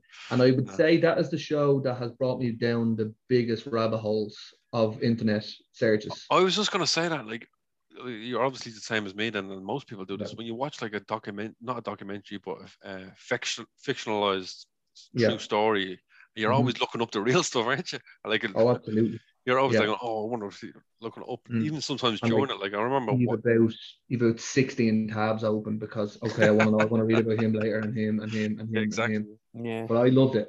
Now it was between that and the Peaky Blinders. Oh, that was one. Okay. Yeah. Now I was going to mention Peaky Blinders. I love it, but season 4. Let's just get Schitt's Creek off, and we go Peaky. Actually, in all fairness, if you want to do that, because I should have had Peaky on it. Now I haven't finished Peaky. I'm not up to date. I'm actually in season 4, and actually the last season is probably fantastic, Steve. Actually, now season 5 really picks back up. Yeah, it does. Gets really better here. But that is the only reason I chose Narcos over Peaky's. Okay. Well, you did have a lot of rewatches. Well, can I replace Schitt's Creek with Peaky? Are you happy? I'll be happy with that. I'm delighted with that. Yeah, great. Go on, go for it. In fact, now you'll probably give out my one, but anyway, you're up next, Steve. So your last one. Okay, so number 8 on the list. Okay, so let me just. So you had Fargo, Peaky, and now what do you have? Yeah. Okay. Look, it's gonna be. Yeah. No, I got to go with this one. Okay. Downton's Abbey. Downton Abbey. I was waiting for this. I wanted you to pitch it to me because I've never watched one fucking episode of it. Now, my mom loved it, obviously. Okay. So a lot of people. It's so big in America. Why is it so big in America? Downton Abbey. Okay. I don't know. It kept getting Emmy awards and everything. But go ahead. Give me your pitch. Why should I watch this show? My pitch on this one is, I had no idea what to expect. Like your mom. She loved it. My mom, I think, saw the first season or maybe only a bit, and I know she was talking about it, and then she passed, right? And for years later, I would think about this show, and I was like, oh, whatever. I don't really want to look at, what is it, classy British people or whatever it's going to be. And then when I got sick and I just would be sitting at home, Magda, when she'd come back from work, we didn't really want to watch anything that would be heavy or whatever, and I think it came onto Netflix, and she's like, do you want to give this a try? And I was like, yeah, sure. And I honestly didn't know what to expect. I thought I'd be bored. Well, the score kicked off on the opening scene, and I was like, wow, love the music. I actually have the CD in the car and I listen to it so much because it's beautiful music. But anyway, it pulled me in and I was like, right. And then it introduces the classy people. I don't know if they're taking the piss out of sort of like well-off or classic rich king, queen, or those kind of, like, you know, the way you hear about, well, these people live down here and they're like a cousin of the Queen, blah, blah, blah. I don't know if any of this is what it is, but for me, it was just this big home, this classiness, and this level of people in the, I think, was it 1920s? It goes back a little bit, and it's sort of like we're seeing England at a different time, which I don't really know much about. However, underground, you're seeing the staff that work for them, and you're seeing the whole monotony that they go through of ringing the doorbell or ringing this bell for that, and then you get to know these characters. And what I would have expected from, I can't remember the man's name, but the dad and the leader of the family, I expected him to be a dickhead, and he's not. He's a really lovely daddy fella, and you're just going on his journey. You're going on to the kids, the girls. You start to deal with the World War then, and how it changes the characterization of people who'd be well off and really well-to-do, and they look after themselves, and then they get real and they rip it apart, and it actually introduces them to a world that they probably would never have experienced had it not happened. And I suppose it's saying so much about, you know, generational learning, how people might look at British or that group of, I don't know what the right word should be, but I'm going to say that kind of upper class, upper class, right? Yeah. Mixed with the lower business, or not even business, the business class, and then the lower working class. But they're all human beings, and they're great. And the journey that we get with some of these characters, especially the daughter, who goes from pure bitch who doesn't care about anything to you end up just loving her and you're behind her, and Jesus, she has such a hard journey and a hard life, to the elderly couple that is like, your man is basically he's like the leader of the house, and he's got such great charm and class, and then another character falls in love with him. I just loved it, and it came to me at a perfect time where I just escaped. As a special kind of moment, a special thing in your heart. Exactly. Yeah. Well, that's fair enough. Yeah. And I escaped kind of the current time, into a decade, an era of the like 20s, 30s. There is a thing about period pieces. A lot of people love them. Like, you know, that Bridgerton, I haven't watched it either, but everybody's mad for it. Everybody's mad for it. There's an escapism involved in that, isn't there? Like it's And no, I actually haven't seen Downton Abbey, so I'll have to take Stephen's word for it. Yeah. The side of me as well is like there's the wardrobe and the everything about it. Just there's a great look and feel, and I would say by all means give it a shot. Okay, well I will have to give out, because you did say you put it ahead of Game of Thrones, which I'm not really that pleased about. I would, and I'll tell you why. Game of Thrones is good, but there's two big things. The first season, brilliant. Wow, it has me hooked. You've got Sean Bean, I love him and everything. I was like, wow. And then, boom, season 1 ends, and you're like, oh my Jesus, where are we going? And then shit gets real, and it had me. But then you stick with your tea and crumpets. I'll stick with sex, dragons, and rock and roll, baby. Yeah, but look, it lost the grip on me a bit, and I felt a bit rushed. And there's a big thing for me of, I don't know what that villain is, but the guy that we're waiting for years to see, and then he's standing there, King.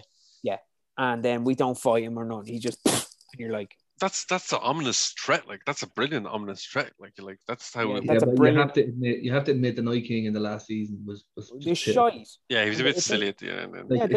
They stamp all over this character that had such a great presence to himself.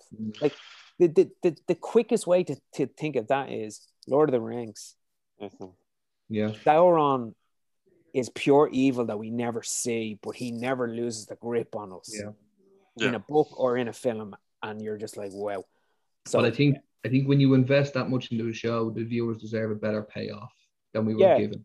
Yeah, exactly. Yeah, it's like all these big shows sometimes find it really hard to end. Like Lost found it so hard to end. Oh wow, yeah.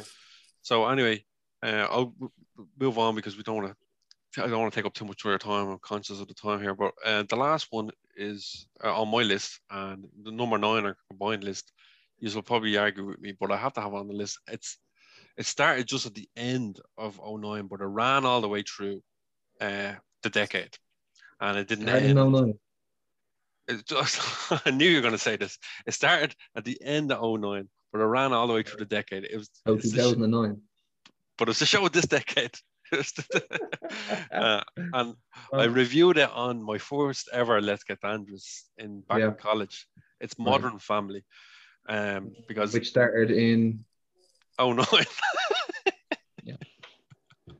I think the last time we were on, we had the same trouble with you as well, didn't we? Talk about best films. You were talking about movies in 2019, and you were trying to sneak it in there, weren't you? It was the show of the decade because, like, all right, you had 4 episodes before 2010 or whatever it is, but you had this show ran all the way through the decade. It had 10 into 11. Actually, I think it was 10 seasons. Yeah, but The Simpsons ran through this decade as well.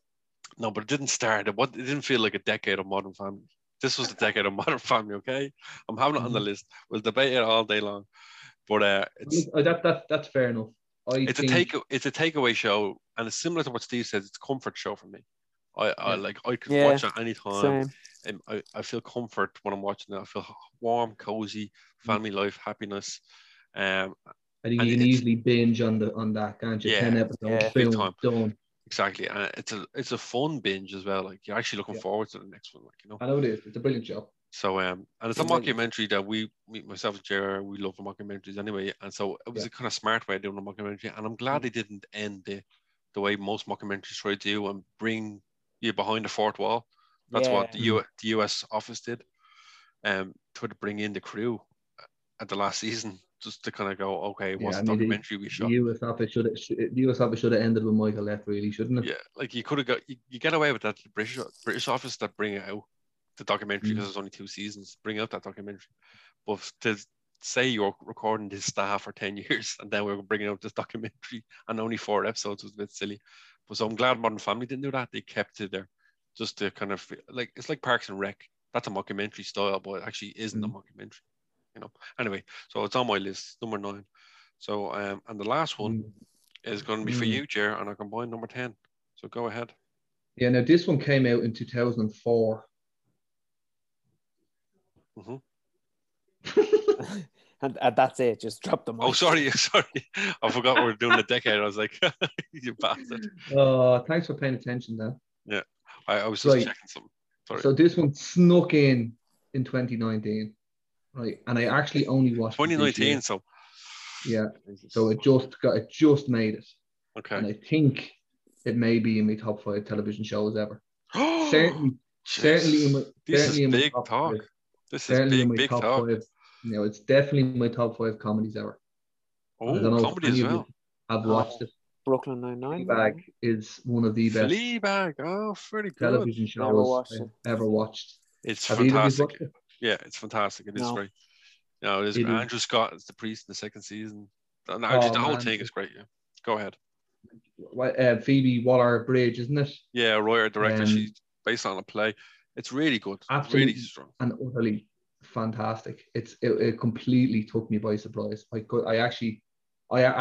can't remember myself laughing that much. Yeah.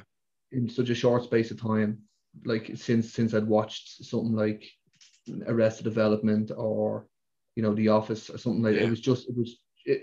Like I couldn't believe how good it was. I didn't know we watched Fleabag. Sure, we could have been talking about this ages ago. This is great. Saving it for this very moment. Yeah, you shocked me. But it's a fantastic series. Yeah. It is absolutely amazing. And Stephen, you need to watch this. Yeah, okay. And it's very easy. It's only 2 seasons, 6 episodes a season. You go through it. To 12 episodes. She's not doing any more. It's just it's gonna go down as a show that has a perfect 12 episodes. Wow. It's amazing. It's definitely the best comedy I've seen. It's probably since The Office.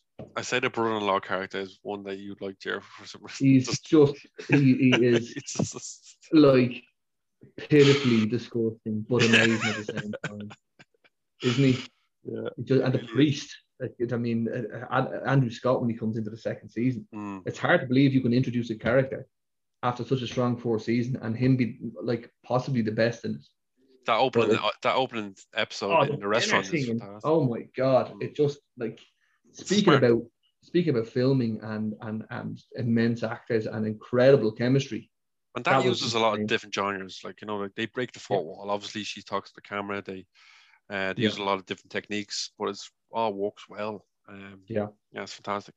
So yeah, glad you mentioned it. Fair play. I think everybody who watches the first episode and not knows about it will see her looking at the screen and go, "Oh, I'm not sure about this." Exactly. But within 60 seconds, she delivers one of the best lines I've ever heard on television. And you're just in and you're hooked and you're like, yeah, she can break the fourth wall whenever she wants. Okay, that's great. So give it a shot. Now I kind of went backwards with mine. That's actually highest on the list for me. Oh, very good. Well, it doesn't matter. We don't go with rates here, but I'll call out our 10, right? And then we'll all get one honorable mention. Because we have to do honorable mentions here, as you know. So we had True Detective, Fargo, Breaking Bad, Escape from Delmora, Peaky Blinders, Game of Thrones, Narcos, Downton Abbey, Modern Family, Fleabag. I think that's a strong top 10. So congratulations, lads. My honorable mention is, because I'm watching it right now, and the whole world is gripped to it at the moment, but I'm only on season 3. It's Line of Duty. It's actually very good.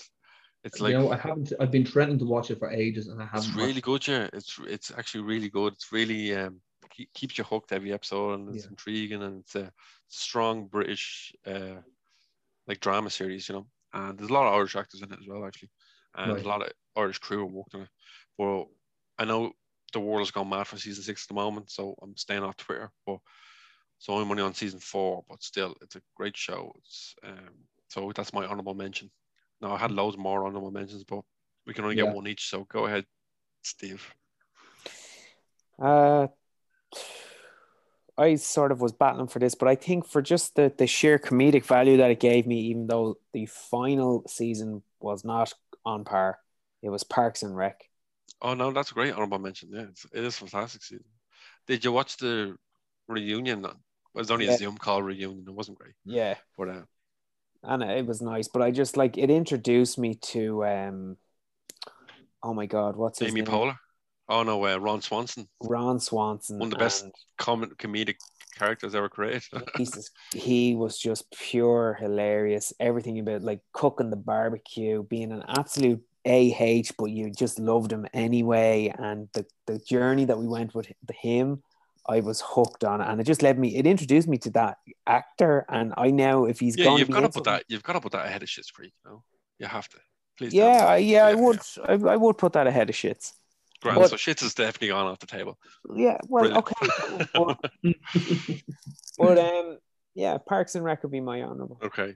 All right, Jerry, your honourable mention. Well, it was going to be Peaky Blinders, but obviously that deserves to be in the top 10. So I think I'll go with, and especially the first 3 seasons of Sherlock. Oh yeah, Sherlock's very strong. I still haven't finished it. And they're another one that you can binge on a little bit. I know they're an hour and a half episodes, so it's like a film each one. But you can definitely you rock a full weekend there with Sherlock. Absolutely. Yeah, enjoy it. The last season that went by wasn't great. It was a bit weak. But he's such a strong actor for Sherlock, though. He is so strong. Oh, but I mean the entire cast. I think Martin Freeman at the start got an awful lot of criticism because people just saying, he's just playing Tim again. Yeah, I know. Yeah. He was what a great sounding board off Benedict Cumberbatch. He was. All right, lads. Well, that's our combined top 10. I do appreciate it. Fair play to you as always for this time. I really do appreciate this. I'm pretty sure he just cut me off there, Stephen. But he cut me off. He did. My question was going to be, what are we going to talk about now? But I get a vibe he's putting the mic down or something. Oh no! Well, this was only going to be. This was only meant of every century. This is only meant to be a 20-30 minute segment, part of an episode. Oh right, okay. Now this is going to have to be a whole episode on its own, and it's going to have to be called Two Mains and an Egg. So I think he deserves that. I think he's deserved another episode by ourselves. Two Mains and an Egg. 2 Mains and an Egg. Yeah. I haven't checked the numbers, but I'm assuming the one we've been on together has been the highest rating one. There were 7 people listening to that, wasn't it? Yeah, no, it's slightly. No way, you got into double figures there. You got the 10. You got 10. We hit the 10. You got the 10. But this will get triple figures, if not quadruple figures. Now, were you about to say triple there? I might have been. You were very close to it, weren't you? I was very close to saying that, right? Yeah. Steve, you if the audience could see this, you literally got darker and darker as the night went on. I know. Yeah. It's like my soul, you know. That's it. Like the light in Stephen's room got darker as his mood did. It got real dark on stage. We can just see his eyeballs now. I know. That and just like the odd, you can see my teeth. Yeah, just every when now I and smile, just like. The lovely tea, nice and white and nice and clean. Thanks. So I do. I try and look after them. It's because the light, it's a dim one and it's miles away, and I was just not arse taking everything off because I have the laptop on my lap, and I was like, I'm sure the lads won't mind the little romantic look. Have you gone back to eating meat yet, for fuck's sake? I think you need to be honest and tell us that you're only dressed from the waist up, Stephen. Oh, that's the only way I ever dressed here. Yeah. No me. I will never eat meat unless I absolutely have to. I'm a vegan for life. Go and watch a few, see how we are fecking up this world. But also, as you know, it's mainly for health reasons for me. No, I've seen a lot of other documentaries that if like nobody ate meat, we'd be in trouble. Yeah, I'm sure. Definitely big trouble. Bullshit. All right, I won't keep this any longer. We're into and close to 2 hours together, so it flew by. Well, flown by even. Yeah, well, let's use the language. Why not? Yeah. The plane flew by. Yeah. Oh, I don't miss the teasing. I'm only joking. I do miss that, and I love it, and I think the audience love it too. So, thanks for joining me today, and I'll see you all soon. Take care. Take care. Bye. See you, amigos.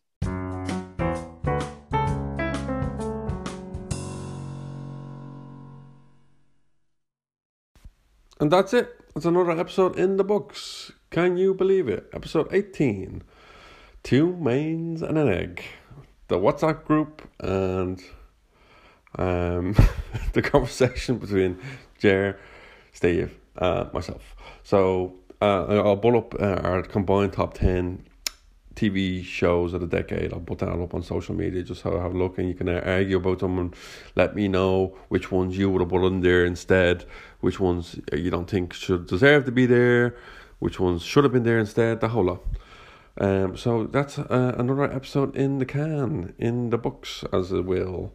So thank you as always for listening, much appreciated. As I said at the start of the episode, you know, I say at every episode and say towards the end of every episode, I'll be back soon enough, you know, it won't be too long, but then I'll probably have another episode for a while. But once I get into a routine and flow, like I did at the start, I'll keep pumping out more episodes, get more people on, interesting people, have a bit more content. I'll probably end up just getting me mates on again, to be honest with you. You know, that's the people I enjoy talking to. But all the people I've had on are friends and colleagues and former colleagues, and I love talking to them. So I have people on who I like to talk to. And Jerry and Steve I'd like to talk to, obviously. And as all my friends like to talk to them. I have my own Christopher back on soon enough. I have to try to get them back on. So that's pretty much it. As I said to the lads, I'm on the vape. That's another thing. I said I'll kind of like a diary to keep the podcast as well. Yeah, so I gave up the cigarettes. So I'm on that vaping machine thing. I was never fond of them. I thought they were always a bit dodgy. You don't know what's in them. But in fairness, it's helping me get off the cigarettes. I definitely don't smoke as much as I will. I'll pull off at the odd time. But you probably heard in the podcast here me going. Actually, I'll take a drag off it now, so you can hear it properly when I record this. I'm sure you can. I don't know why I just did that. But yeah, anyway, that's another thing that's going on in my life. Lots of things coming up, important anniversaries and stuff. But I don't want to dive too much into that stuff. Keep it light-hearted on the podcast. So yeah, that was another episode. So thank you again for listening in. Much appreciated. Keep on sharing, liking, spreading the word of the podcast. You don't have to listen to every episode specifically, if you know what I mean, because you'll have every episode is kind of like a standalone. Some might go into another one, but so you can go back and listen. It's like an archive of episodes. You don't have to, if you missed week 42 or what am I talking, week 42, I've only got 18 episodes, but one of the days or one of the weeks. But I forgot to mention, Now that I was thinking, I'm running up the stairs because I said I forgot to get the riddle. Because last week I finished on a riddle, and I didn't give you the answer to the riddle. So the riddle was, attempting to guess the password to a secret underground society, Sherlock Holmes is told the password is different every day. Immediately he knows the answer. What is the password? Well, of course, the password is different, because it's different every day. Every day, the password is different. So there you go. So there's the answer. I wanted to make sure you got the answer at least. So that's another episode of the podcast. As always, thank you so much for listening. I appreciate it. I'll see you hopefully soon enough. So good morning, good afternoon, good evening, and good night. Best of luck. Keep well, keep safe, look after each other, look after yourself.